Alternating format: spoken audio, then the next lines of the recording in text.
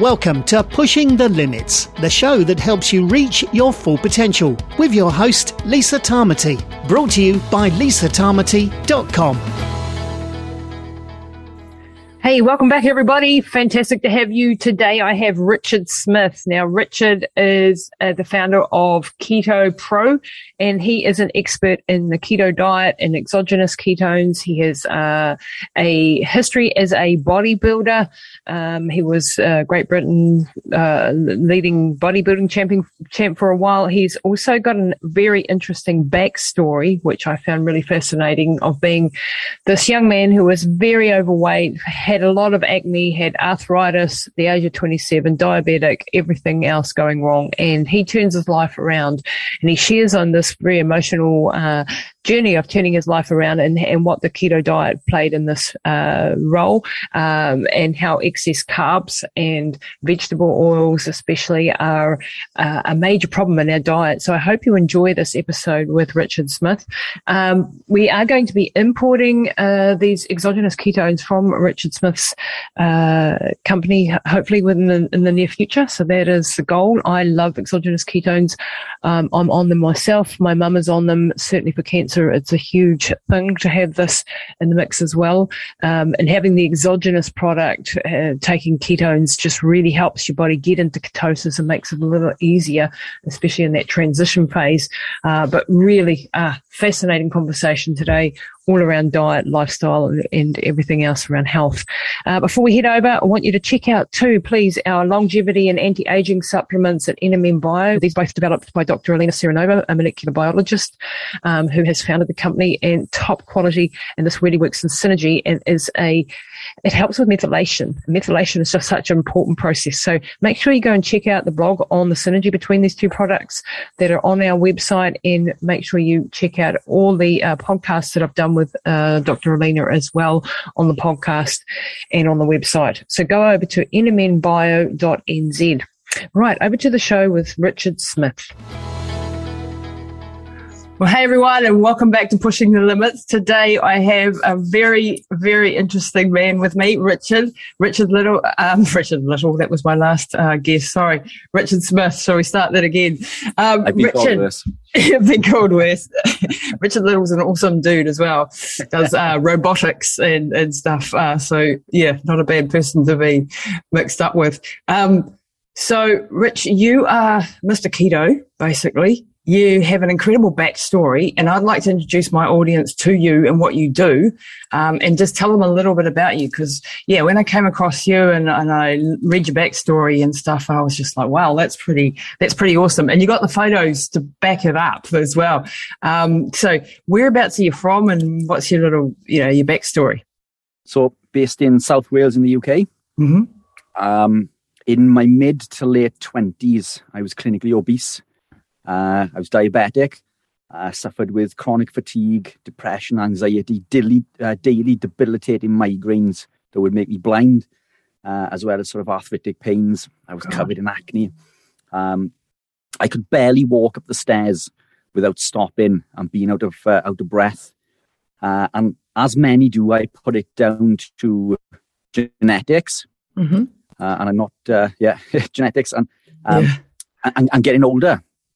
But I couldn't be further from the truth. I couldn't have been more wrong, I tried every sort of diet and lifestyle that you can think of, and nothing seemed to work. And sort of almost to the point you feel like throwing in the towel and giving up.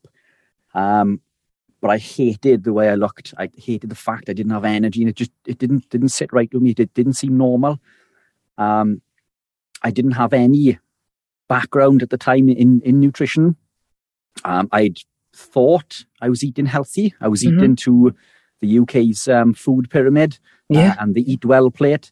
And sort of, I sort of did come in and out of eating unhealthy, as most of us do.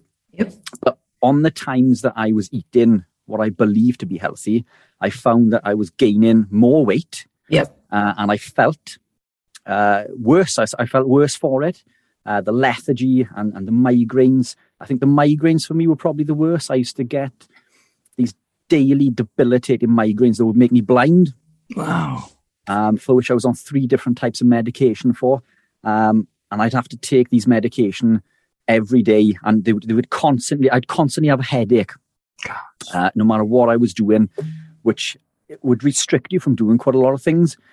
And you couldn't go anywhere. You'd always be scared, to go too far from the house, or on days out, because the stress and anxiety and everything would build up, and it'd sort of fuel this sort of the effects of the migraines. And I didn't really know what to do, but I knew the bread bloated me. So I thought, I'm going to stop eating bread. Wow. So I stopped eating bread, and within 4 weeks, and I wasn't dieting per se. I was being careful with what I was eating. I was trying to at the time I was caught up in the whole caloric value. Calories out. Yeah.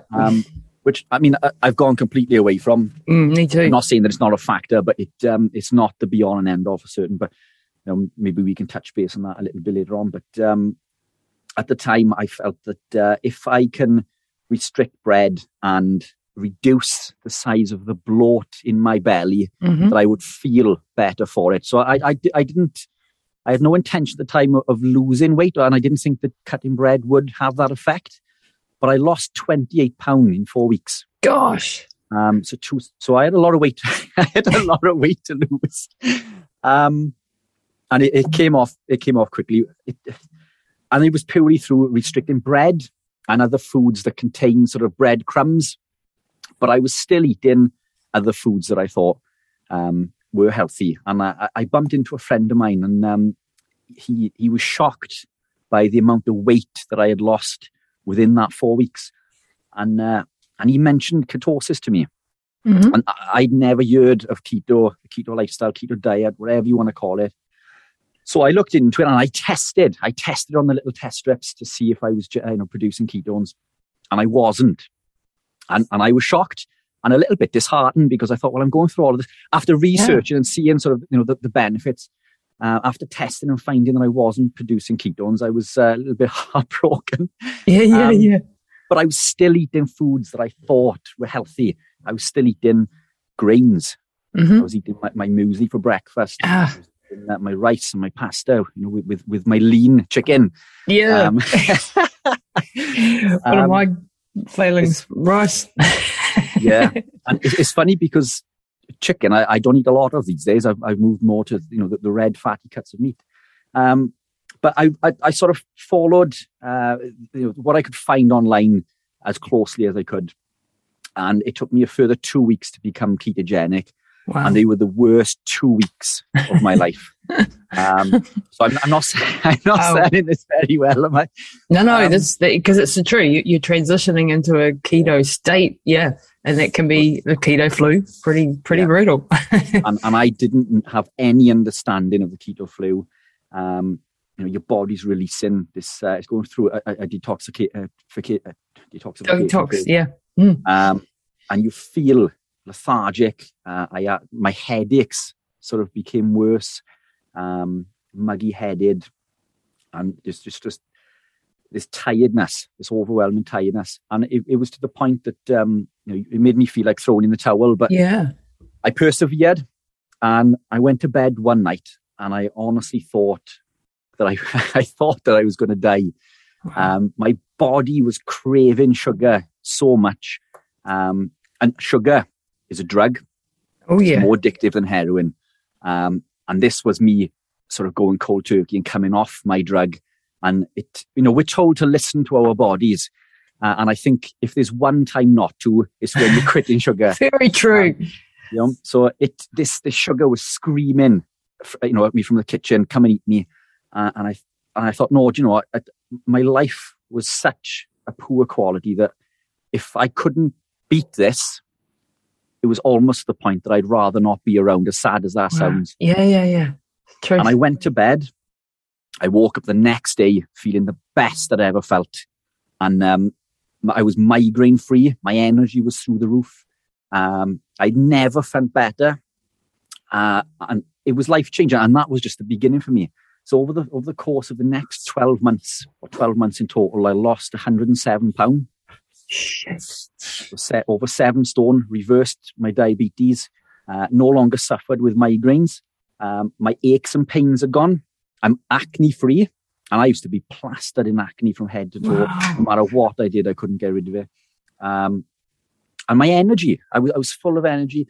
Depression, anxiety, I think is almost like a spectrum. I don't think things like that you can get rid of completely. But it was to the point that it was crippling for me so much that I would rarely leave my house other than to leave for work. At the time, I was a purchasing manager for an electrical engineering company.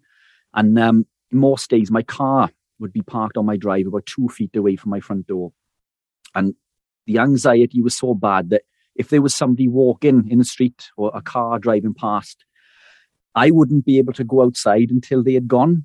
And a lot of people used to think that, maybe I was rude, but as sad as it sounds, it was more to do with not feeling worthy of their company, not feeling worthy to be around other people. Yep. I wouldn't go shopping, in daytime. I'd go out of hours. I couldn't go alone.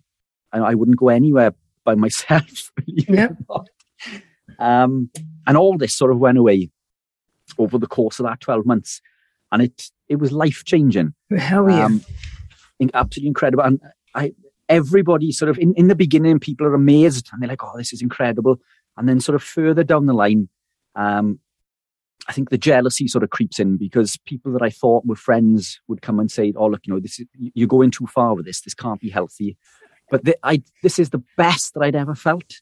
I'd never felt better. How can something that makes me feel this good be bad for me? And there was a lot less sort of, especially within the UK, in regards to studies and knowledge regarding, ketosis and ketogenic state. And it was difficult for me at the time because we're taught from such a young age that eating lots of protein is bad for you. Eating, lots of saturated fats is bad for you. And that's what I used to get a lot of was, what about your cholesterol?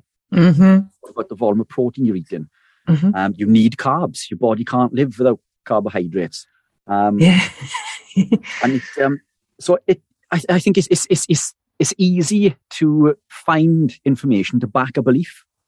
So if you were to go on to Google and search for something that you believed in, why is eating mud good for me? If you look for that, you will find 3 things on Google to tell you why eating dirt is good for you. Yeah.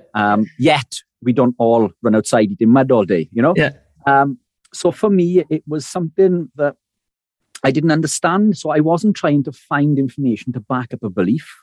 I was almost trying to find information to disprove how I was feeling, but I couldn't find it, despite everybody telling us cholesterol is bad for you, living a ketogenic state is bad for you, you can't live without carbs.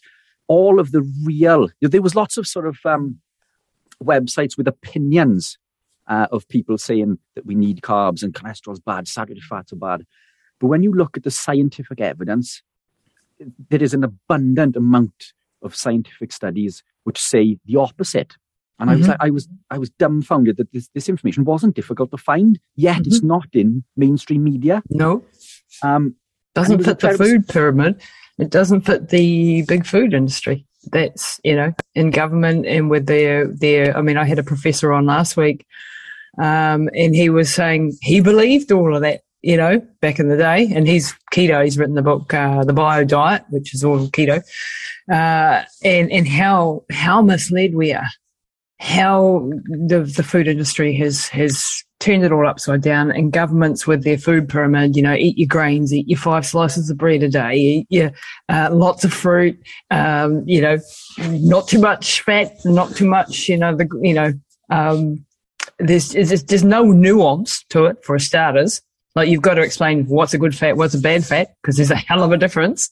And then there's just, it's upside down. It is, yeah.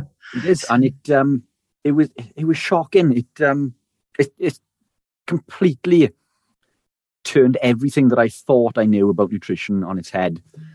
And it was so life changing. I started doing keto coaching, so I started coaching people for free, friends and family. These people that were the naysayers, I sort of removed them from my life. I call them the black holes. They've sort of gone away, and you can't help but think that it was almost to do with jealousy. I mean, I'm the type of person who will support a friend and a family member if they're achieving something and they're improving their health and well-being. And these people come out and they can see that you're making progress. And it's almost like because it's something they can't do or they're not willing to try or believe in, it's something that they're not willing to back. And it's a sad sort of state to be. It is. And I think these people are drains and they're black holes. So I've removed them from my life. And I carried on with the coaching. And sort of beyond that, the business wasn't generating an awful lot of money, but I walked away from my job. Mm-hmm. So I was a purchasing manager for an engineering company, and I walked away to start Keto Pro, my keto coaching company. Barely taken a wage since we started over 4 years ago. All the money's gone back into product development. I love that. I know that story well. Putting it back all in, growing it. Brilliant. Do you know what? I think,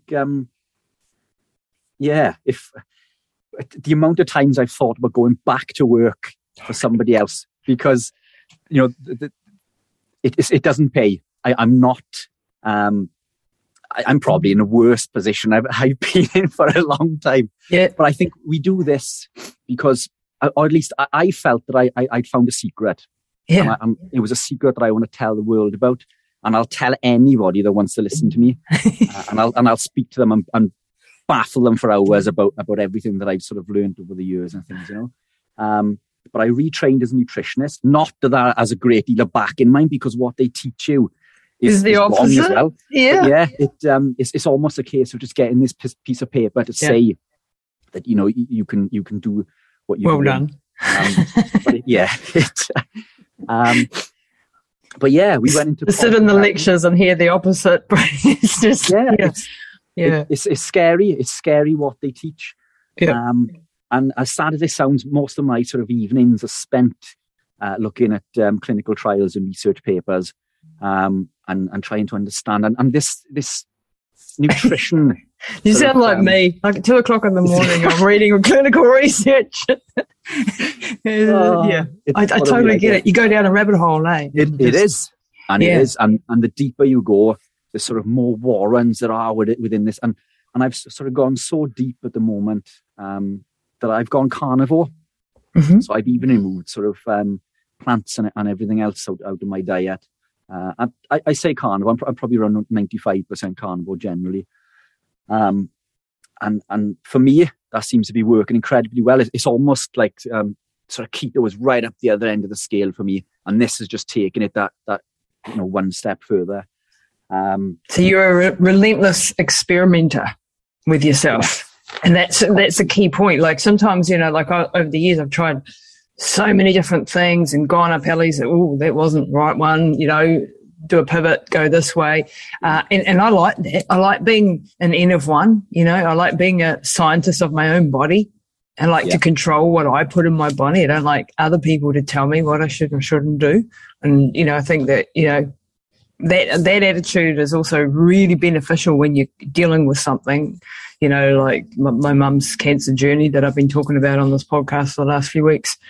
I can't wait for clinical trials, I can tell you that much, because she'll be gone if I do. So what do? I experiment, I try, I get best advice I possibly can, develop protocols, try this, test, see what's working, and that's a really good approach, I think. Yeah. And sort of listening in that case to your body, what's actually happening to it, Yes. And it, I'm ketogenic, but I'm not wedded to any sort of one path. If that means, as you say, I'm open to experimenting. I'm not anti-carb. I've experimented with carbs. I've experimented with carb cycling, carb loading, carb refeeding. It doesn't work for me, regardless of the source. I can get away with it. I don't notice any benefit per se.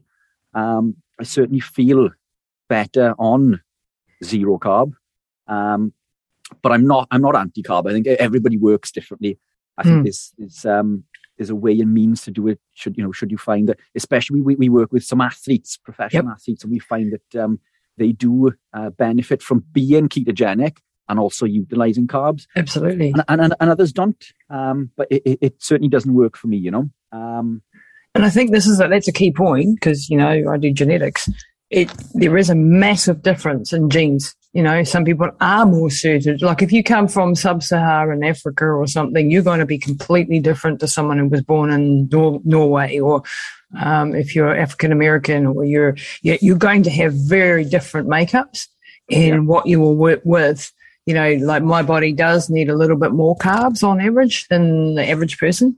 A lot of my Māori and Pacific Island friends, their genetics, and I'm Māori, but I didn't really inherit that side of it, have a much bigger need to go low carb.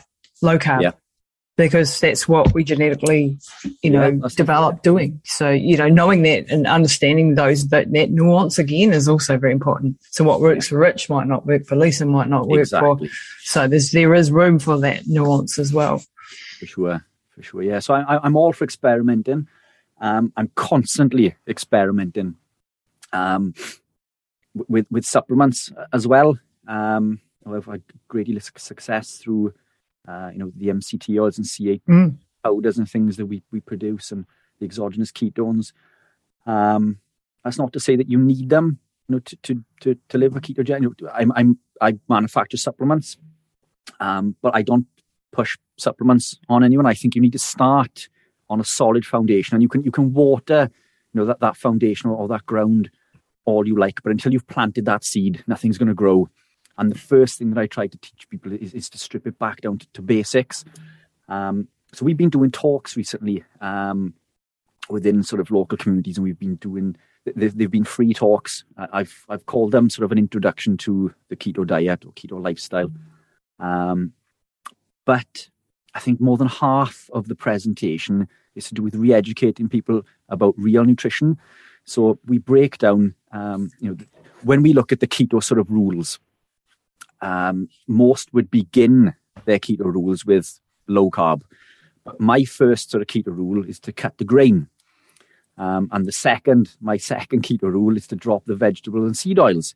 And I think whether you decide to go down the ketogenic journey, the ketogenic route, by eliminating grains and seed oils from your diet is going to massively improve your health and well-being. Yep. And one of the things that we talk about within these presentations is we show the effects that these foods are having on the gut. The foods that we are eating affect the way that we absorb nutrients. The grains that we are eating contain lectins. Lectins, like phytohemagglutinin and wheat germ agglutinin, break down into a protein called gliadin.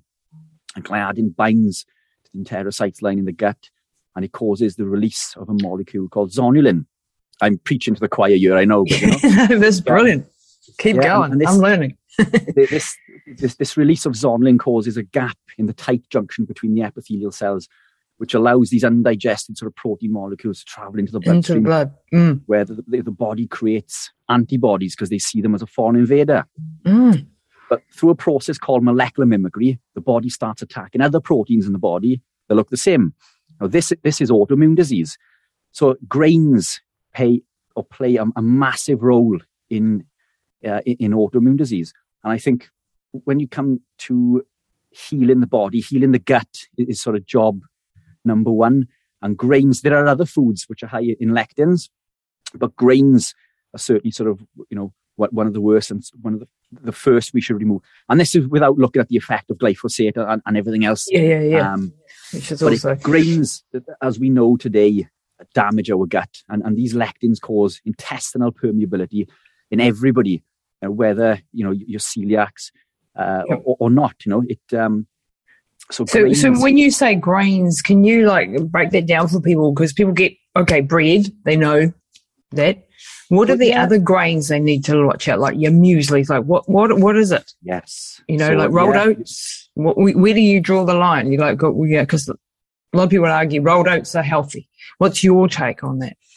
So my take, this is where it gets super confusing. So when I do the talks, I just class them as grains because I think it's easier for people to follow something the simpler it is. Mm-hmm. So if you can remove all grains, bread, pasta, rice, your cereals, that's a good place to start. But when we come back to white rice, for example, white rice is very low in lectins. So you can probably get away with keeping low rice in your diet and have it not affecting your gut in the ways that wheat would. Mm-hmm. But I think it gets confusing then. You're telling people sort of don't eat brown rice and don't eat all these other things, but you can. And then it's easy to overconsume because the other problem with especially rice is my weakness. Yeah, so, and these foods are still super high in carbohydrates. Yeah, and if you are insulin sensitive, these are only causing damage within the body. And I think when we look at all sort of modern disease, everything comes back to insulin resistance and inflammation. Excess carbs, insulin, and then the metabolic dysregulation, the middle-age spread that everyone talks about. Like suddenly I've put on weight and I'm not doing anything different. That's insulin resistance. That's the body telling you you're heading in the wrong direction. And there's hormonal changes in the mix as well that is making you more sensitive to carbs. And so as you get older, you become more prone to this. So what you got away with at 20, you're not going to get away with at 50. Exactly. Yeah. And it, a lot of people sort of will ask the question, well, I've had my bloods done. I'm not diabetic. Therefore, I'm not insulin resistant. Yeah. Except insulin resistance happens over a long time. So when we get our bloods tested, they're looking at blood glucose levels, but insulin rises to sort of continue to keep us healthy and drive, these nutrients into the cells. So insulin will rise over time, and it'll continue to rise until the point where it can't rise anymore.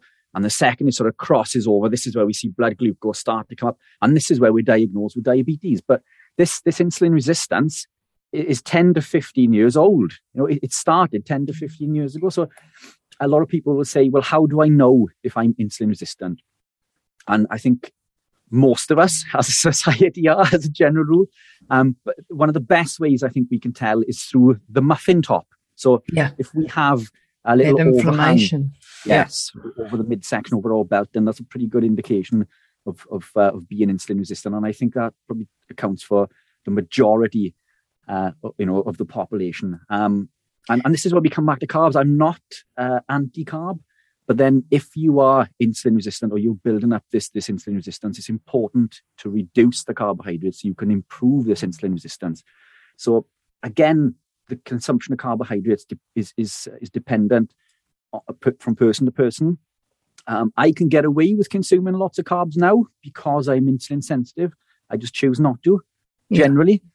But this whole sort of re-education piece, this is what we're trying to teach people, that these foods are causing inflammation and insulin resistance. And one of the factors that many sort of overlook is, people look at the caloric model and X amount of calories in, calories out. And this system is flawed. And it's flawed for a number of reasons. Calories need to be accounted for, but it doesn't account for a lot of things. It doesn't account for the thermic effect of foods at a basic level. So if we were to look at the UK's Eat Well plate and look at the volume of macronutrients as far as carbohydrates and proteins go, on a standard sort of 2,000 calorie diet, if we were to swap the volume, the caloric value from the carbohydrates and the caloric value of the protein, so raising the protein up, so we're equal to the volume of calories, and dropping those carbohydrates down to the volume of the protein, we'd see, I think off the top of my head, it was around about 308 or 380, I think it was actually, calories difference in the thermic effect. So the thermic effect is the amount of calories that are spent for that the process, that macronutrient. So just by doing that 380 calorie difference could equate to stones over the course of over a year or two. So even at a basic level, the caloric model is flawed, and it doesn't account then for being ketogenic and the body's ability to waste energy as far as sort of and your metabolic rate that changes with the and people have heard me speak so often about how I used to think one of the reasons I started running was to lose weight, because I was never fat. I was never really obese, but I was like 5 kilos overweight, 5-6 kilos too heavy, and I started running. So I got into it. And then I wasn't losing weight, so I just ran further, and then ran further and ran further. It became my sport, right? But in all that time, I was still the same weight. I still couldn't shift that extra 5 kilos that I was carrying on my bum and my thighs and my belly. You know, it was just that much too much. And it was a pain for a runner, because you're meant to be light, right? And I just thought, well, it's my genetics, you know. And when I ran through New Zealand and I did 2,250 kilometers in 42 days, like that's 52 marathons in 42 days, and I put on weight, that's when I went, hang on a minute. Something's not right. This shit's not working. It only took me 25 years to work it out. and this is where I, you know, got right into genetics and understanding that influence on it. And I was doing the wrong type of exercise. I was doing it at the wrong type of day, and I was doing it for way long. I was causing massive inflammation.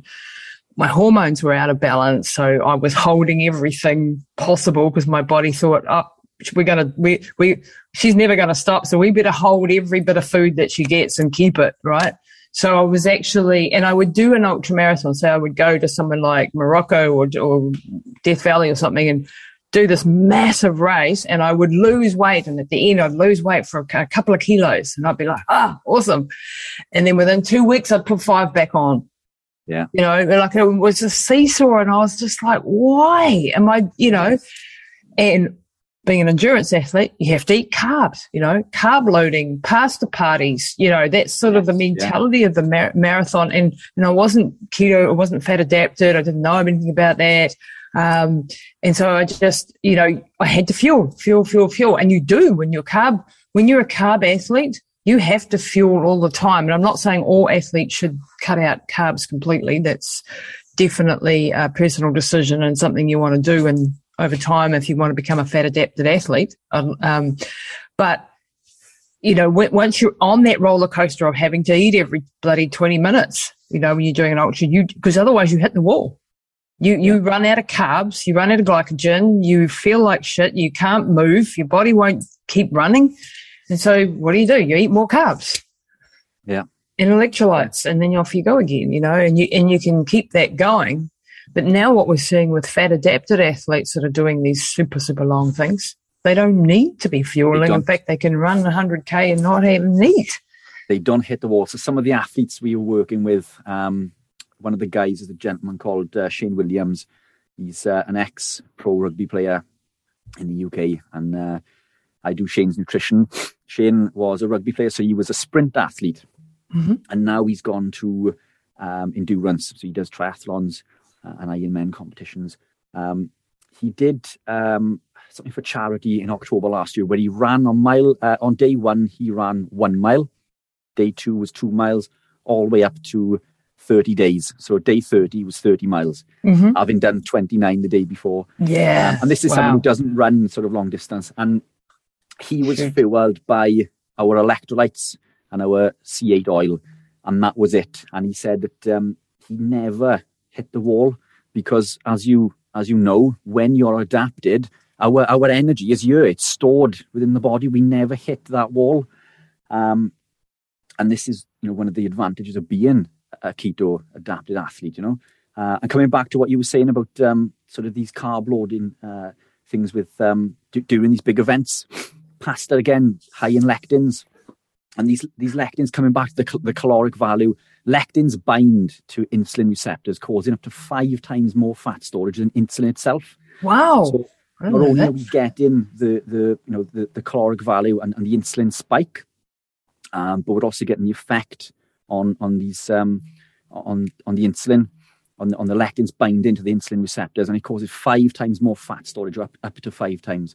Wow. Which is crazy. So again, this is where like the caloric model gets broken down, because it's not accounting for this. It's not accounting for the effects of lectins, and as a double sort of kick in the teeth, these lectins, when they bind to the microvilli lining the gut. They prevent the absorption of other nutrients. Mm-hmm. So if you can imagine our microvilli is like this, and we've got all of this sort of surface area to absorb nutrients.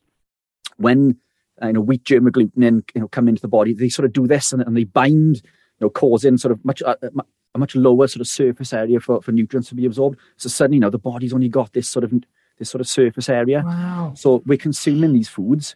We're consuming our pasta with our chicken for our protein to repair, but then our bodies are not getting all the protein that we need to repair. So again, we end up eating more, and it's this vicious cycle. So yeah, that whole sort of caloric model is completely blown out the water. And for me, when I was consuming carbs, if I was to eat around sort of 2,500 calories on a carbohydrate diet, I would gain weight regularly, hand over fist. Now that I'm ketogenic, I consume around about 5,000 per day. Yep. And as you know from our previous talks, I compete in men's physique. Yeah. So from being clinically obese and diabetic and suffering with all these ailments, in order to sort of promote the business, I think when people look at or they think of someone who's fit and healthy, it's quite physical, isn't it? I know that's quite narrow-minded, but if you can build a good physique and you're lean and shredded and ripped, it gives that impression, doesn't it? That absolutely, yeah, so sure does. and the common misconception that we need carbohydrates to build muscle. So I knew that early on, after all this weight loss, I still had the ability to build lean muscle mass. So I wanted to prove to people that living keto, was healthy, was sustainable. I was still able to build lean muscle. So I began competing in amateur men's physique competitions. I trained for a year, and I told everybody that I was going to compete. And friends and family begged me not to, because they said, you're just going to embarrass yourself. Oh, really? Oh my God, that's terrible. Where's the support? Yeah, I think it came down to people knew how bad my anxiety was. And, this is someone who could barely leave the house when there was somebody walking in the street. And because you were sick. Yeah. And when you're sick, you're going to have anxiety. Yeah. And to still think about it this day, it still sort of petrifies me. But to go from that and to walk on stage in essentially your pants in front of hundreds of people is a massive sort of turnaround. And I did it. It was a struggle. I remember walking on stage and my legs went to jelly, but I did it, and I came second. Wow. And I posted the pictures, and all of these people who doubted, and said that you shouldn't do keto, they all came out of the woodwork and said, "Oh, I knew you could do it." And, no, you didn't. Love it. It's just this bullshit, isn't it? Yeah, it is. I have to tell you a little story I had when I came back I lived for 13 years in Austria, and I'd been doing ultra marathons for 10 years. And I came back, and I wanted to do Death Valley, which is the hardest, toughest race on the planet. And I got a spot in it, and I knew that I was ready. I'd been doing this stuff for years. But my brother, who was a professional rugby player at the time, he was like, "You're going to embarrass the family. You're going to dishonor the family. Because you can't be out there in the public," because I had to raise all this money to go, right? And I had to be out there and promoting myself, and that was what he said to me. And, we ended up having a big fight over it. And then I went off Death Valley and did it and did bloody well. I didn't win it, but I was never going to. I got, number 9 in the world in the ranking. And, wow. And then I came back and I did it again next year, and then I ran, did all the other stuff. And then he came with me on my run through New Zealand. And at the very end, when I'd crossed that finish line, 2,000 kilometres, he came and apologised. And he said, "I have to eat my hat. You're the toughest bitch I know. And you didn't dishonour the family, Yeah, and that was huge for me, and now he's my biggest backer, and he's awesome. But it was shifting that belief, that you can't do it, because I've never seen you do anything like that before. And then who the hell do you think you are? Yeah. And that tall poppy syndrome is very big in New Zealand, unfortunately. And what I love is when I get athletes, and we're working with athletes or whatever, and we're working with people like just normal everyday people, not top athletes. I call them all athletes, though, right? And my mum is an athlete as far as I'm concerned, 80 years old and still, you treat them that way, they become that. When you get alongside them and you believe in them and you say, hey, and this is the way to go, here's the plan, and I know you got this, and you watch them rise to the occasion. And that's so powerful. And instead of going around saying, you can't do that, oh, that's dangerous, oh, that's scary, oh, no, you can't do that, don't risk that, like where the hell is the guts and the courage of the people, like let's encourage people. So, I mean, it's just a funny anecdote, and like if I'll post a couple of the pictures in the show notes, people, of Rich competing, and it's like, holy shit. You are ripped beyond ripped. The proof is in the pudding. The proof is absolutely in the pudding. Excuse the funny pun there. But you know what I mean? In the keto pudding. Like, nobody can argue with you when you see those pictures. Nobody's going to argue with you anymore. And that's cool. Just interrupting the program briefly to let you know that we have a new patron program for the podcast. Now, if you enjoy Pushing the Limits, if you get great value out of it, we would love you to come and join our patron membership program.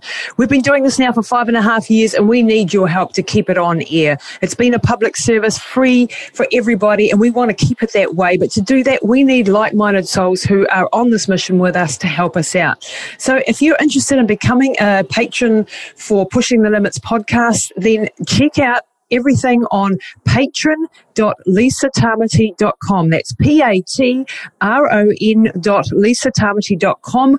We have 2 patron levels to choose from. You can do it for as little as $7 a month, New Zealand, or $15 a month if you really want to support us. So we are grateful if you do. There are so many membership benefits you're going to get if you join us.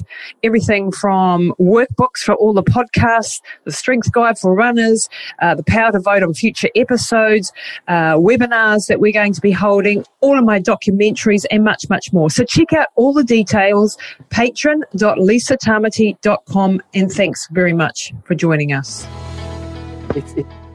The beauty as well is that I'm not genetically gifted. My genetics, if we're looking at genes, are pretty poor. My family all have issues, and at one point I was the worst of everybody. Mine have completely cleared up. But to go from being clinically obese and diabetic and suffering with all of these things, being unable to walk up the stairs, to become a British champion in my category within 3 to 4 years of being ketogenic, it's a massive testament to living the way that I do. And I think that, yes, a lot of hard work has gone into training, but I couldn't do that hard work when I was on carbs. My energy is a lot better. My recovery is a lot better. I've got the ability to burn fat for fuel and to build muscle. And there's a lot of studies, and we reference these in the talks, that show that the co-ingestion of carbohydrates along with protein do not stimulate muscle protein synthesis any more than just protein ingestion alone. So eating carbs doesn't make you grow muscle any quicker. But what does increase muscle protein synthesis is the co-ingestion of fat with protein. So being ketogenic. My macros are a lot different to the standard sort of macros. I don't believe that we should maintain, and again, everybody's different, but we're told 70% calories from fat and limit the protein to 25%. I prioritize protein. I think protein should be prioritized. I think it's a good starting point to begin with higher fat to help induce a ketogenic state, giving your body that energy to switch over to help combat the keto flu. And you're almost giving your body this energy that's there readily available, and it helps that transition. But I think after sort of 2 to 3 weeks, we should concentrate on increasing the protein. And by quite a lot, I think protein should be prioritized. Protein, in my opinion, is the most important macronutrient. Fats, super important, especially saturated fats. But I think that within the keto community, we quite often hear that people restrict their protein intake. And I think it's to their detriment. They're scared of going over their protein consumption in fear of gluconeogenesis, pulling them from a ketogenic state. But this has been disproven. I think we need, as Dr. Benjamin Bickman illustrates, in his talks and his studies that it's the glucagon to insulin ratio that allow us to be ketogenic. And when we overconsume protein, the glucagon to insulin ratio remains unchanged. So, it may affect, your ketone strips and a ketone reading, but it won't affect your ability to be ketogenic. Wow, that's interesting. Because I thought, like there was, because this is the raging argument within the keto world of 85% fat, 15% carbon and protein combined, and sort of the pure sort of keto. But that's pretty bloody hard to do, to be fair.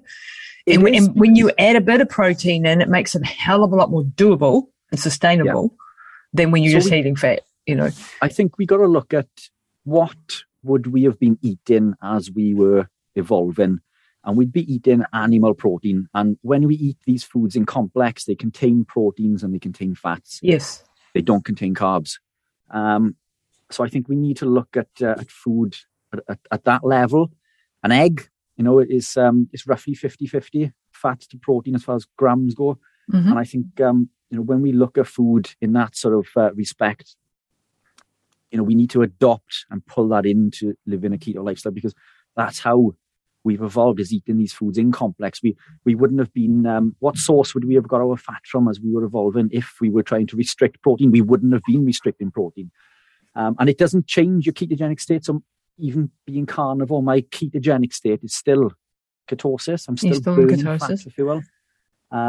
How do you keep burning fat when you have none? None. You have very little.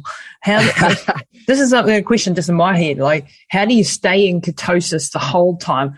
And people like Dave Asprey talk about cycling in and out of ketosis. And then I interviewed a professor last week, and he said, "Oh no, stay in ketosis the whole time." What's your take on it? Whether you should cycle or not cycle?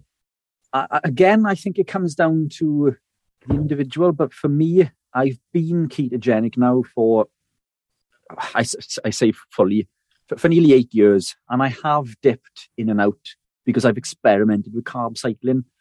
My body's now adapted, so I can eat a considerable volume of carbohydrates and still maintain a ketogenic state. So my body will prioritize which fuel I'm using, which gives me a metabolic advantage. You're flexible. Exactly. So, wow. But I just choose not to. I don't, when I consume carbs, I don't feel as good. My mental clarity is reduced. These aches and pains come back. So they don't work for me. So I've heavily maintained a ketogenic state for quite some years, because I feel that I benefited, from it a lot more.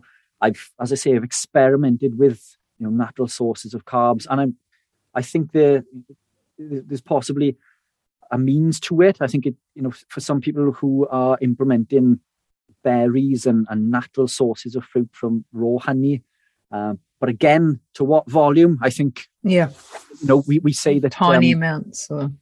Yeah, but even then, once you're adapted, I think you can still consume considerable amount of carbs from these sources and maintain a ketogenic state. So I think. So are you making your body sort of more? So you're making it more metabolically flexible. So that cell goes, okay, I can either burn fat or I can burn glucose for energy. Both, I don't care. Ketones, I can burn this, I can burn that. So that conversion, that changing it up, is much more, and that makes you younger metabolically speaking from a carb tolerance point of view. So now that you've been doing it 8 years, you get away with it. You don't suddenly break out in that acne and put on the muffin top within 5 minutes, because your body has been taught to do this metabolic flexibility. And this is where I think, like, the exogenous ketones, which your company produces and I'm hoping to import, so that, that's what we're hoping to do shortly, because they want a good quality exogenous ketone. This is where I think the exogenous ketones can really help people getting into a keto way of life. And I've certainly found it beneficial. And that also helps. So some people can't get into ketosis for quite a long time, depending on the drugs, like, just going through it with mum. She's on certain medications that were, no matter how keto I went with her diet, she wasn't getting into ketosis because the drugs were inhibiting that. So having her on exogenous ketones, in other words, ketones that you drink, as opposed to what your body makes, has aided that transition massively, and it's made it a lot less violent. You know how you were really sick and you had that keto flu and the cravings, and most people break at that point, right? Because it's very hard to fight against your biology when it's screaming for sugar. But if you've got an exogenous ketones and some MCT oil and C8 in the mix, and you're not going to be starving and craving, that's going to help your transition to lowering the grains and the breads and the things that you shouldn't be having. And it's not just the ingestion of the exogenous ketones. Ketones are bound to electrolytes, so you're also getting plenty of electrolytes. Good point. They're a fantastic way. What I try not to promote is the usage of exogenous ketones while still maintaining, a high carb lifestyle. There are people, I think there are health benefits to it, and there's a lot of research out there to back that up. But for me, it comes down to that core foundation, and I think it comes back to re-educating about the effects of these carbohydrates and seed oils. And I think as long as you're mindful, I think when you re-educate someone, you're arming them with a tool, and you're giving them the means to make that decision. So I've got this food, I want to eat it, but I know that if I eat it, these are the effects. And then it makes you double think.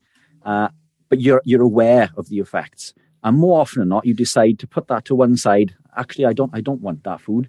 But if I do, I'm willing to accept the consequences today, because tomorrow I'm going to be back eating strict and avoiding my grains and seed oils. But ketones, as you say, are a fantastic way to help induce a ketogenic state. I think there's many health benefits to taking them, whether you are eating, consuming carbs or not. But again, as a nutritionist, I try to bring it back to the foundation, the key sort of element of nutrition. But yeah, they're a fantastic tool. I think so. Yeah, I think they're bags of research. Highlighting the health benefits of a lot of these studies that we look at when we look at ketones are done through exogenous ketones, because it's so difficult to get a group of people to maintain, as you know, a ketogenic. Yeah, and it's very hard. Yeah. So they do a lot of these studies with, the ingestion of beta-hydroxybutyrate orally, and even from these, the results are astonishing. I think we're just scratching the surface as well. But I think I take exogenous ketones. I'm in a ketogenic state. My body's producing ketones naturally. But what they do for me, this is where I am on a normal diet. I'm right up here living a keto lifestyle, and taking ketones just does this, especially when it comes to training and recovery, mental clarity. When I do these public speaking events, I'll take in my ketones, and I know that I'm fired up and switched on, and crystal clear.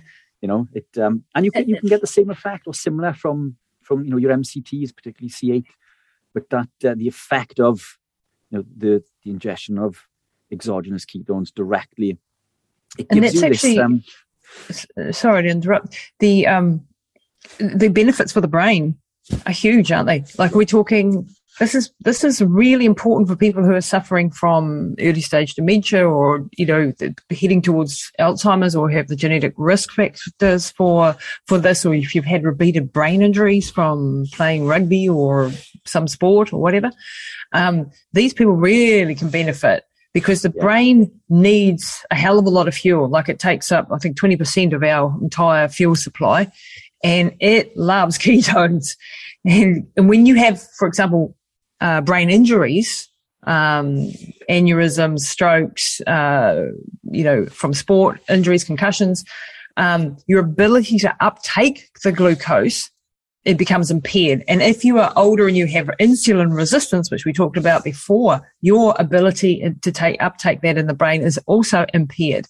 So you're going to have this decline in your mental abilities. So for me, even if you are like, the exogenous ketones are a really good way. Like, I'm working with a couple of people with strokes, getting those ketones into them in the acute phase especially is just gold. And even if I can't, because they're in a hospital and I can't get them on a keto diet, which is definitely the case, because they're going to be putting in bloody glucose lines into them, which I have a heart attack at, but it is what it is.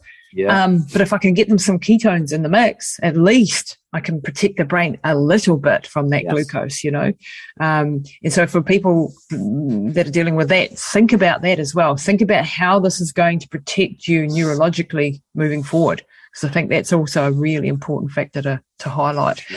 And when you mentioned, before you did the keto diet and you were overweight and you had all this inflammation. So when you have aches and pains, when you have osteoarthritis, when you have acne, when you have bloating, when you have any of these signs, these are signs that your body has inflammation. Yeah. And inflammation is a warning sign to you that you are eating or doing something wrong. Whether it's excessive sport, like in my case, whether it's being exposed to toxins, or whether it's your food.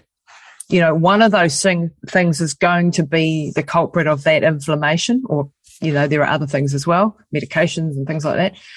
But you have to get to the root bottom. What is causing the inflammation? So when we're looking at something like osteoarthritis, people go, oh, I injured my knee, therefore I have arthritis. No, you had injured your knee. Your body sent chemicals there to cause inflammation for the pure purpose of repairing that. And then other chemicals are meant to come in and quell that inflammation and move on. If you are an inflamed individual because you are eating wrong and you are doing things wrong, no one comes with a fire extinguisher. That inflammation stays. That breaks down the chondrocytes. That breaks down the joint over time, and you get different enzymes that break it down. So at the root cause of it is not, yes, the injury was a catalyst, but often it's the inflammation piece of the puzzle that people aren't going back to. So with someone with osteo, they need to go and recheck their diet. They need to try the keto diet. They need to cut their carbs. They need to get rid of their inflammation and do some intermittent fasting or whatever it takes. And then watch what happens in your body. Watch what happens to your joints. I used to have chronic, when I was doing the running, and I have a very bad back. I broke it when I was young, and I had 4 discs now that are gone, and I have arthritis in the back. I had constant pain. I was gotten to the point where I could hardly run anymore, and I was having spasms all the time. And a big piece of that recovery was core training. So that was definitely a big piece. But the second piece was I got rid of the inflammation in the body and the pain went away. Nobody talks about that. Nobody says to you that lower back pain that you're having could well be coming from the inflammation in the body. Look at that piece of the puzzle before you go and have surgery. Yes. And I think it's such an easy thing to do, something that we can reap massive benefits from very quickly. So the second we cut out the grains and the seed oils, this inflammation seems to go away in days. It doesn't with everybody, but it certainly seems to help everybody we've worked with considerably, if not completely. I don't suffer with aches and pains anymore, apart from training pains. Yeah. Which, I'll take all day long. Yeah, me too. Like good pains. But yeah, it's the foods we eat, these heart healthy seed oils that we're told to consume. They're not heart healthy. In fact, they do the opposite. These foods are high in an omega-6 called linoleic acid, oxidized linoleic acid, which is highly inflammatory. And it's probably one of the main drivers of cardiovascular disease. When we look at a cholesterol at an LDL level, my LDL is very high. My overall cholesterol is double figures. Mm-hmm. So and you're not worried about it? No, if I get it higher, if I could. Funny that. So an interesting thing. There's a talk that or presentation that I've done. Excuse me. Which I published to YouTube recently. It's on the website. Oh, cool. It goes into depth about cholesterol, and it looks at post-surgery with an injury that I had following an operation on my shoulder. And the operation had to, it left a wound that had to remain open and be packed daily. And it involved me going to the nurse each day where they'd get this gauze and these tweezers, and they'd push this gauze deep inside. Ooh. And sounds awful. A pleasant experience. But I was told to expect a 12-week healing period.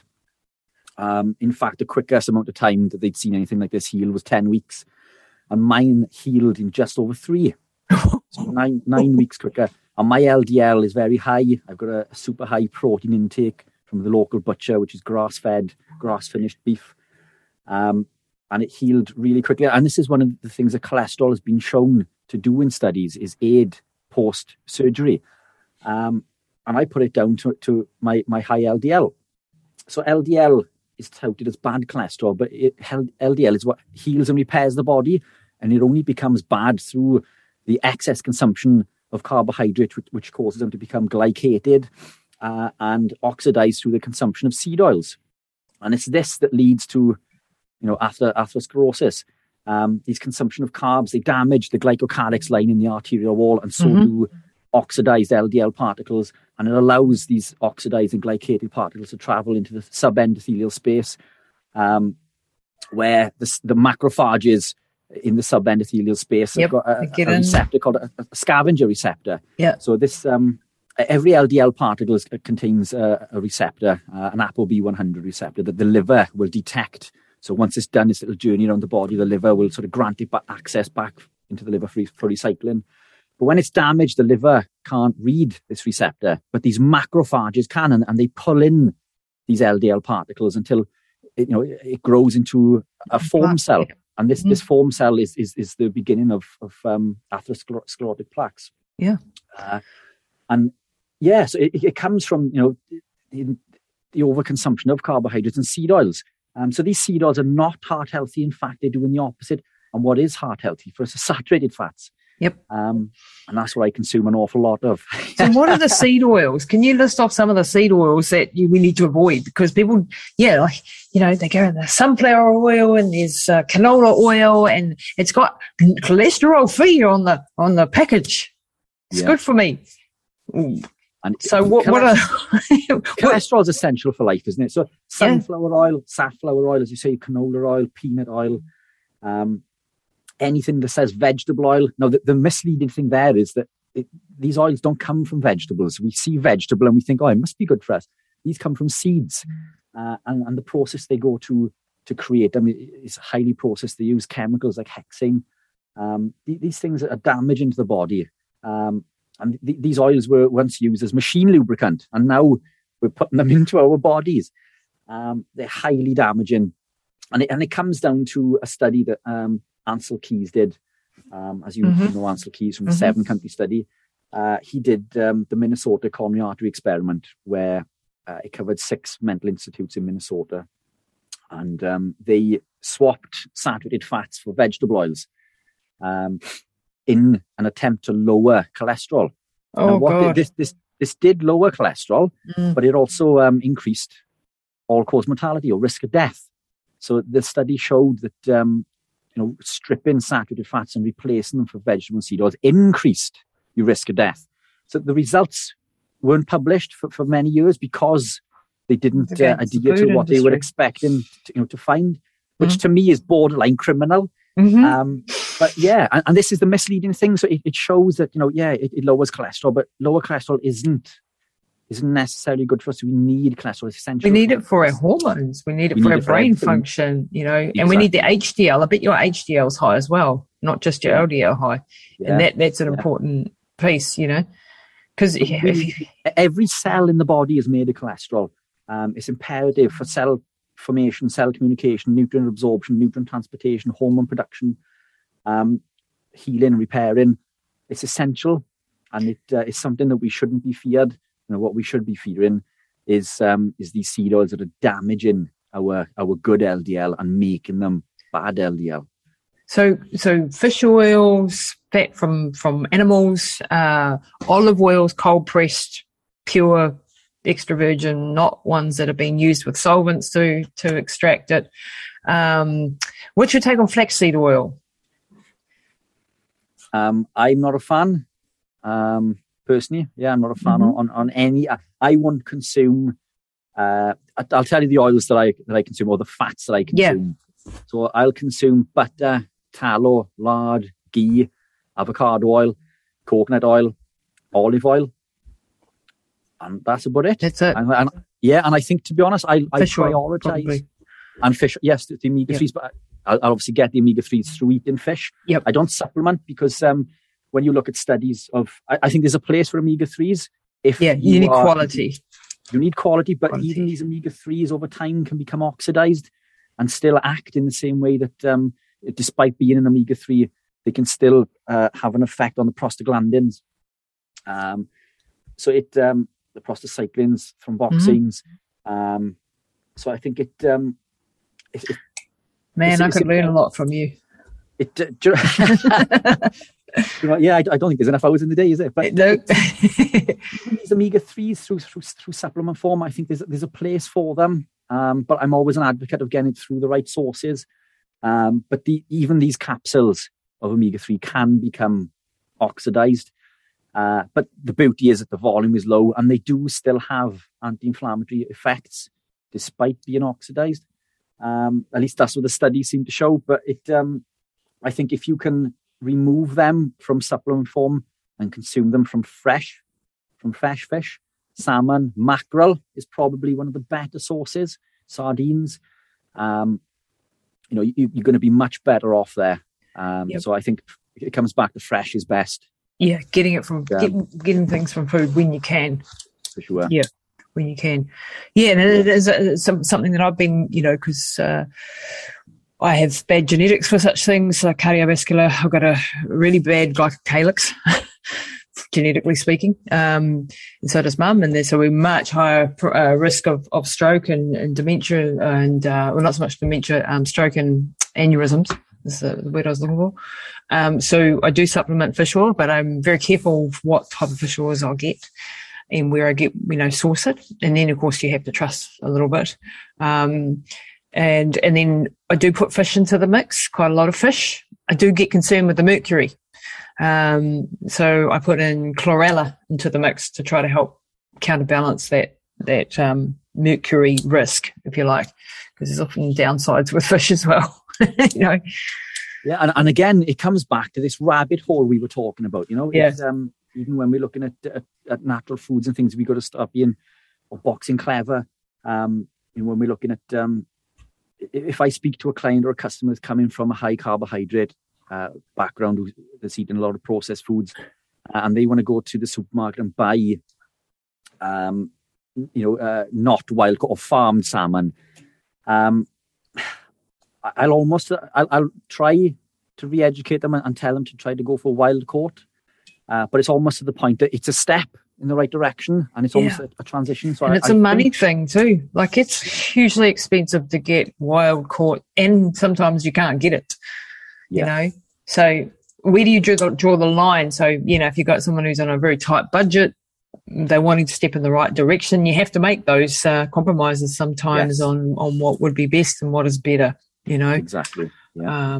But I think like going back to the basics is at least cutting out the real bad stuff. Start there. I think that is the biggest improvement. I think, and this is why during the talks, I talk so much about carbohydrates, grains, and the seed oils.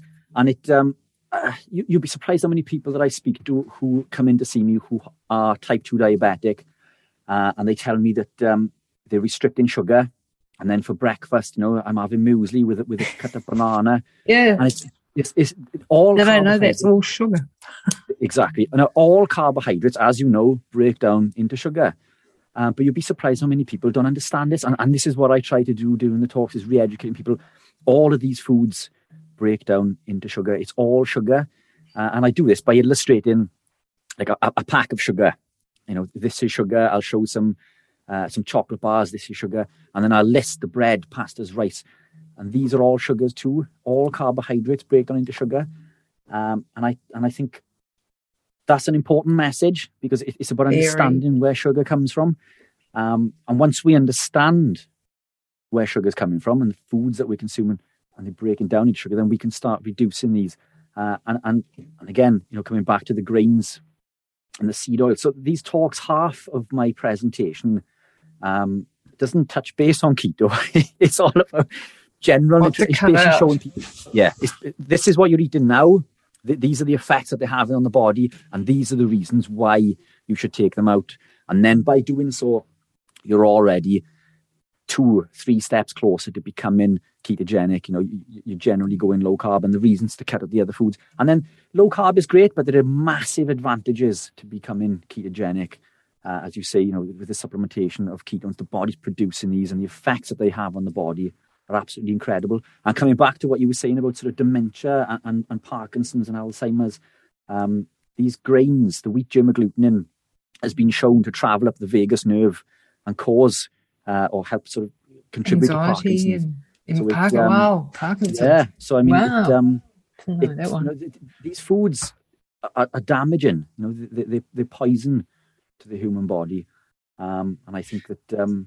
So it's like that gut-brain connection too. Like serotonin is produced 90% in your gut, right? So you've got poor gut health, you're going to have depression, anxiety as a possible consequence, And so if you're genetically prone to that because you have dysregulated serotonin or whatever the case may be, then you're double whammy, So getting that gut health right is really, really important. And on that point, which is a bit of a sidetrack, but I'll mention it, the contraceptive pill that 85% of women in the entire planet have been on or are on, which is to me like a huge experiment on humans. That has been shown now in studies. I've forgotten the name of the researcher, to damage the gut lining and cause leaky gut, and that affects the thyroid and so on and so forth. So it is quite frightening. So women that like me were on the pill for 30-something years. I didn't know. I just I didn't understand the implications of that on my gut health, on my thyroid, on your hormones. You're shutting down a whole system, and that's I've done a few episodes on that. But that too attacks your gut health, and then throw some antibiotics in the mix, and the lectins and the grains and the and you can see how our gut becomes a real problem place. And if we can start working towards improving and tightening up those junctions, as you said, by not putting gluten and gliadin and grains and lectins into the mix, how massive that would be. Exactly. Yeah. And I think there's, it's not just grains and plants that contain these lectins. They're in all foods that we eat, but they're in much lower quantities. So I think, grains seem to be one of the biggest contributing factors, along with seed oils, and that's why I make them rule number 1 and 2. Yep. To restrict, and obviously the processed foods and alcohol. But I mean, it's almost like a step process. So you remove one, you remove the other, and it could even be week by week.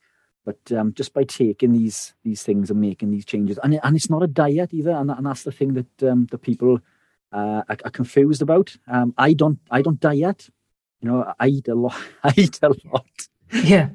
Especially trying to bulk. So I'm in a bulking phase at the moment. Yeah. So the amount of food that I need to eat being ketogenic is is astonishing. And I struggle to gain weight. But the weight that I do gain is quality weight. But it's the volume that I've got to consume to try to add a few pounds is crazy. The second I put carbohydrates in, exactly. Muffin top. You put on the weight a heck of a lot quicker.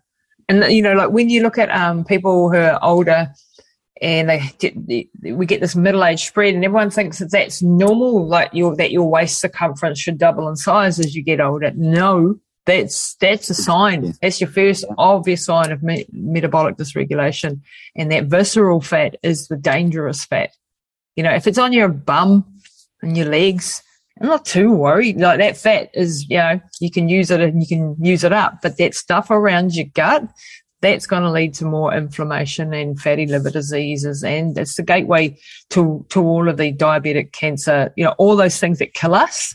That is the gateway, And I look back at my dad, who I lost last year, Dad wouldn't listen to me. So, he smoked and he ate fish and chips and he had a healthy lifestyle with working outside all day. So that was his saving grace. He was strong and healthy at 81, until he wasn't. But what got him, he didn't look overweight because he was a big, powerful, strong man, but his waist circumference was too big. He had a lot of visceral fat.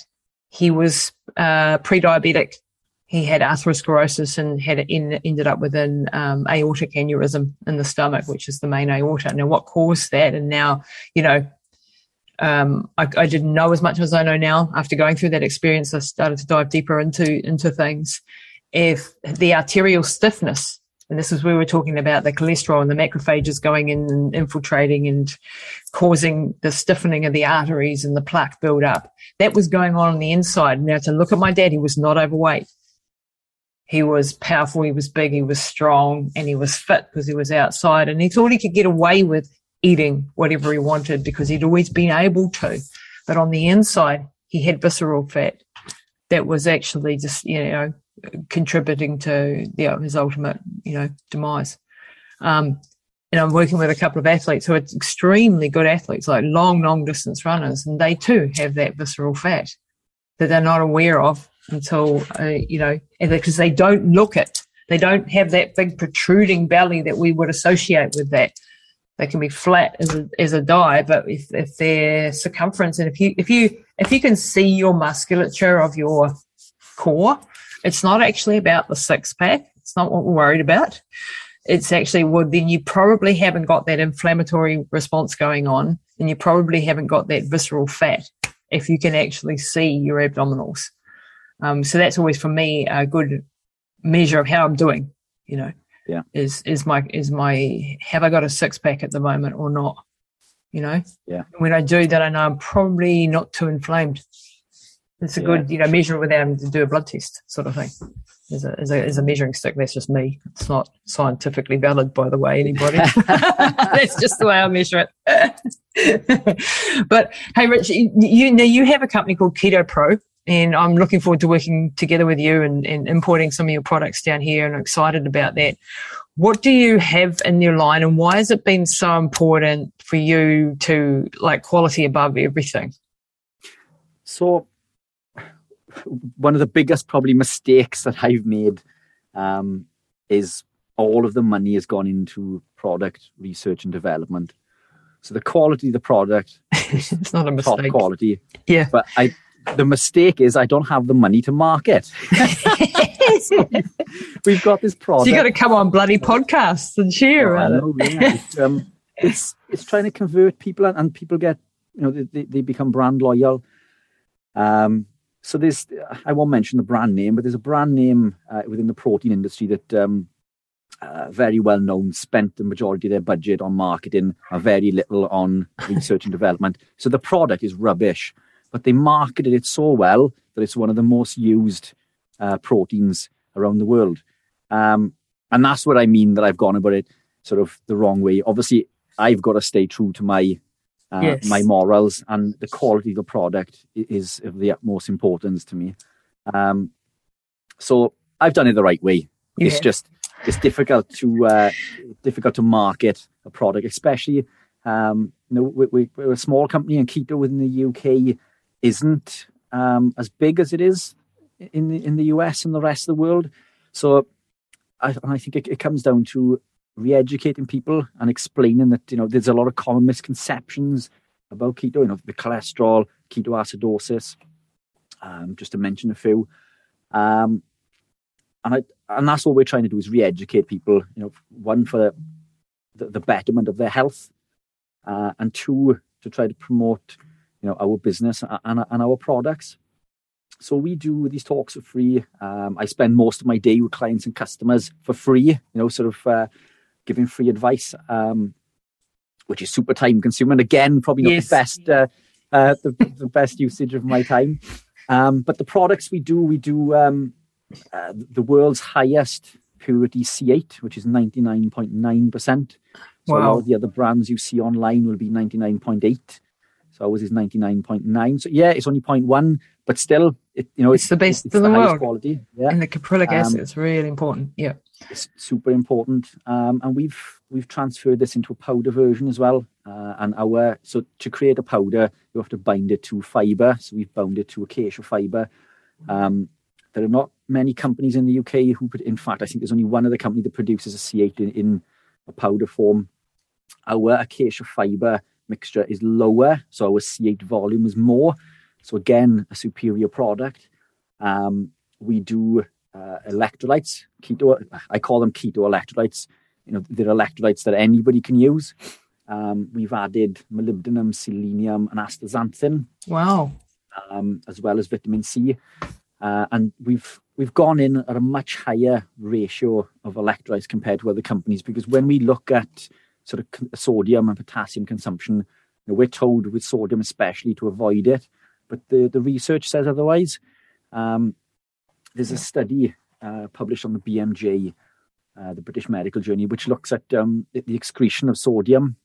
I think it covers over 100,000 people and 17 countries.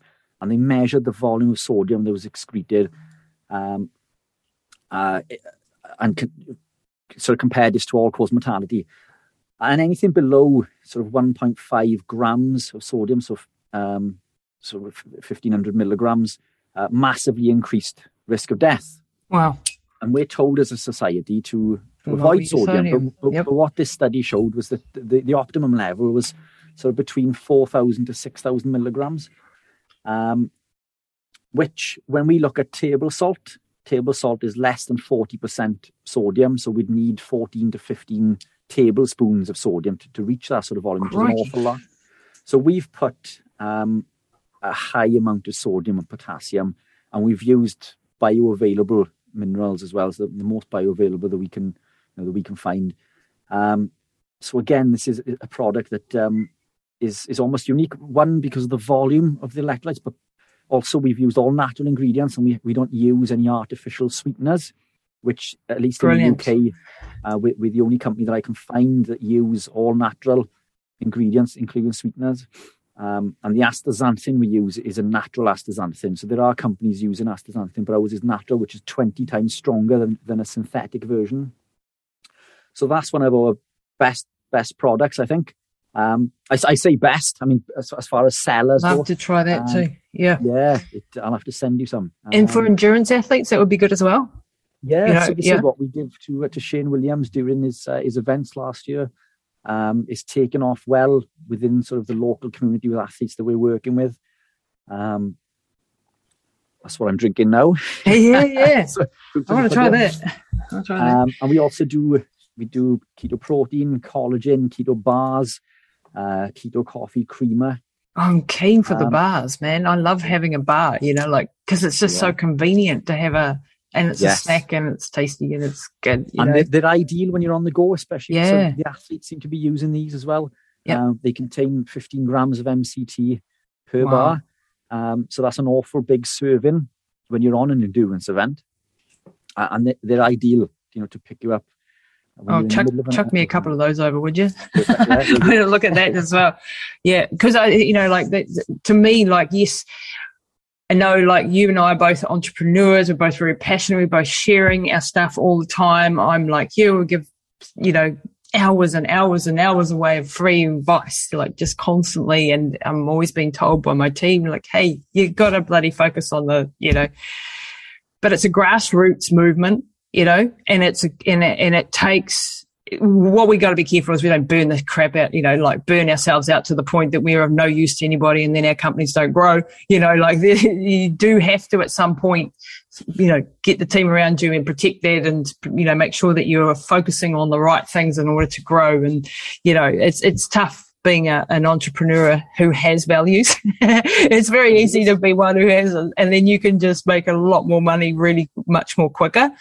But I think in the long run that, we're doing it the right way and the quality and caring the best you can, and when you're a small team or one person or a couple of people, you're not going to get everything right all the time. I know sometimes systems and you're just constantly scrambling for buying the next thing, selling the next thing in order to keep the machine growing and developing and stuff. But I think we're doing it right way around. It's got to sit right here. Yeah. And I keep going back to why I started to do what I do, and it was in order to help people. And you're probably familiar with this within the sort of keto movement. There's a divide between keto people that take supplements and keto people that won't.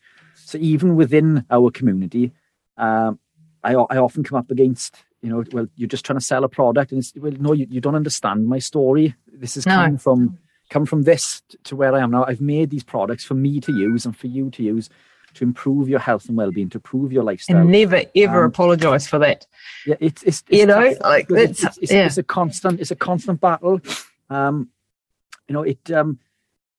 It is really difficult because, as you say, we're so passionate about what we do, and the fact that we want to help others and change the lives of others. Is, as I say, it's almost we have this secret. And I'll tell anybody that wants to listen to it. And I do, and I end up talking to these people for hours all day.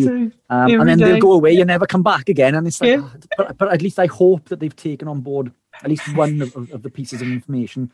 But as a business, it's difficult because we do at grassroots, as you say, we need to pay the bills and make a small profit. So we do need to sell those products too. And it's difficult. It is difficult. You're constantly stuck between a rock and a hard place. I don't sell products. I say I don't sell them to make. Obviously, we want to make money to grow our business, because without the business, we can't continue to help people. Exactly, if and then you've got no power. Exactly, and I don't manufacture or sell products that I don't believe in. I use everything that I've made for me to use, for me to maximize my health and well-being. And now I'm giving them to you. Yeah. But it's like, it's coined with that supplement thing. And you don't need supplements. But as you say, the ketones help induce a ketogenic state. The C8 oil does. The electrolytes help combat the keto flu. We do collagen, which is type 1 and type 3.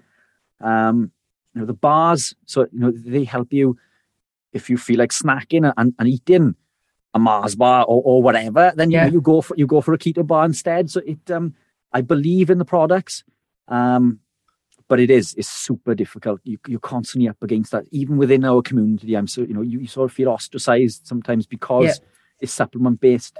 I think you get to the point where you just you stop apologizing for yourself, And when from someone like me looking at your company and what you do and the quality of your products, and that's why I connected with you, is because I can see that value behind the thing, and then there's no bullshit there.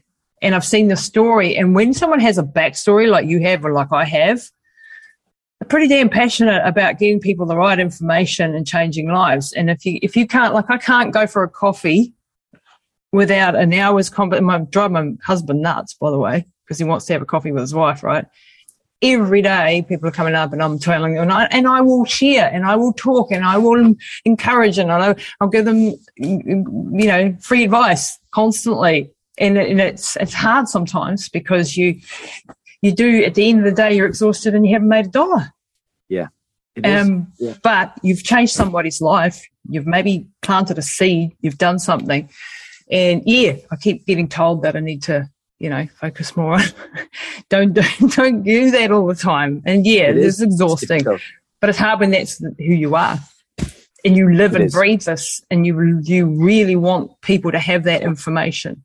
Like with my stories with my dad and my mum and the journeys that I've been on, the medical world, I'll tell anybody who wants to listen, because it might save that person's life or their mum and dad's life, and I can't live with myself if I don't stop that, if I don't stop something bad happening. It is, exactly. And it, for us, because we understand, is to me, it almost feels like a form of neglect if you were not to tell that person. Mm-hmm. I often get told by friends and family that, you shouldn't tell people the things that you do. And I think, but I know what effects, these things are having, and I'm just trying to make a difference to that person. that person may think that I'm a complete idiot and I'm, going on to them, you shouldn't be doing it. And I don't do it in that way, but you try to re-educate people. But to me, my little girl is 7, and I'm not super strict with the foods that she eats, but I don't want to ostracize her in the essence of when she goes to school and to friends' parties that she doesn't have the foods that everybody else is eating. But I do make sure that she eats the foods that I eat and that she understands that these foods are not good, but if you want to eat them, it's you sort empower of her to make a decision. Yes. But these foods are highly nutrient dense, and these are the foods that that I eat and that you should be eating. So she makes her own choice, but I know she does eat the food that I eat. But as I was explaining to somebody recently, it for me not to give her the foods that I eat and to tell her eating these foods is fine. To me, that's neglect, because I know what these foods are doing to the human body. I know the damage that they're causing. And I don't want that, and I don't want it, for my daughter, and I don't want it for you, and I don't want it for anybody else. So I'll tell everybody, to my detriment, probably. But awesome. I'm the same as you. I'll stop and talk to anybody anywhere, and I'll tell them. And as you say, whether they appreciate and take it on board or not, you've done your bit, and if they take away one piece of information from that and improve their health and well-being, then our job is done. But in order for us to do that, we need to have the time to do it, and that's us working for ourselves and having our businesses turning a small profit. The second we are out of that business and we are working for somebody else again, you're no good to anybody. You can't. So it is a catch-22, and we'll find the formula one day. If you find it, let me know. Well, I think working together is little companies like we are, I think that's a start, because then you double your influence, and I've now brought your knowledge to my audience today, and I hope that they've taken that on board, and I think we may have re-educated a lot of people, and you've certainly taught me a whole lot of things I didn't even know. So thank you so much, Rich, today for your time, your passion, and I'm really looking forward to getting Keto Pro down here and having some of those and sharing that with my audience and my team. So it's going to be fantastic. Rich, before we go, where can people find you? Obviously, they're going to find you on my website shortly, but where else can they find you? So online web address is theketopro.com, all one word. We are physically in South Wales, UK. We do have a high street shop, so which you can find on Google, but obviously the internet. We are worldwide, so anybody sort of looking for info. And the website contains information as well. We've got free guides on there. There are some videos, and we're constantly upping and adding new content to that. As I say, that cholesterol video is on there, and I've got so many more in the pipeline that I'm looking to do. We're writing these in the background. So the website isn't just product based; it is information based as well, and is certainly worth looking at it if you have any questions or doubts or queries. Whether it's to look at a product or not, there's information on there that I think everybody can benefit from for sure. Absolutely. We'll put all the so links. That's where we are, theketopro.com. Ketopro.com, and you're on Instagram at Keto Pro, Keto-Pro. Keto-Pro. It's the lower dash, isn't it? Keto dash Pro on Instagram, and on Facebook we are Keto-Pro on Facebook as well. Our previous talks, there is a company which is based in the States that are selling keto pills, which we have no association with. They have brands called Keto Pro X, so Keto Plus Pro, but we have no association with them. So if you are Googling, be sure to look for us directly. We've got no association with any pill companies. We don't believe in the pills. So not to be confused with. So Keto-Pro or _Pro on Instagram. I'll put all the links in the show notes, Rich. Thank you so much for your time today. It's just been bloody awesome. Been a pleasure, as always. That's it this week for Pushing the Limits. Be sure to rate, review and share with your friends. And head over and visit Lisa and her team at lisatamati.com.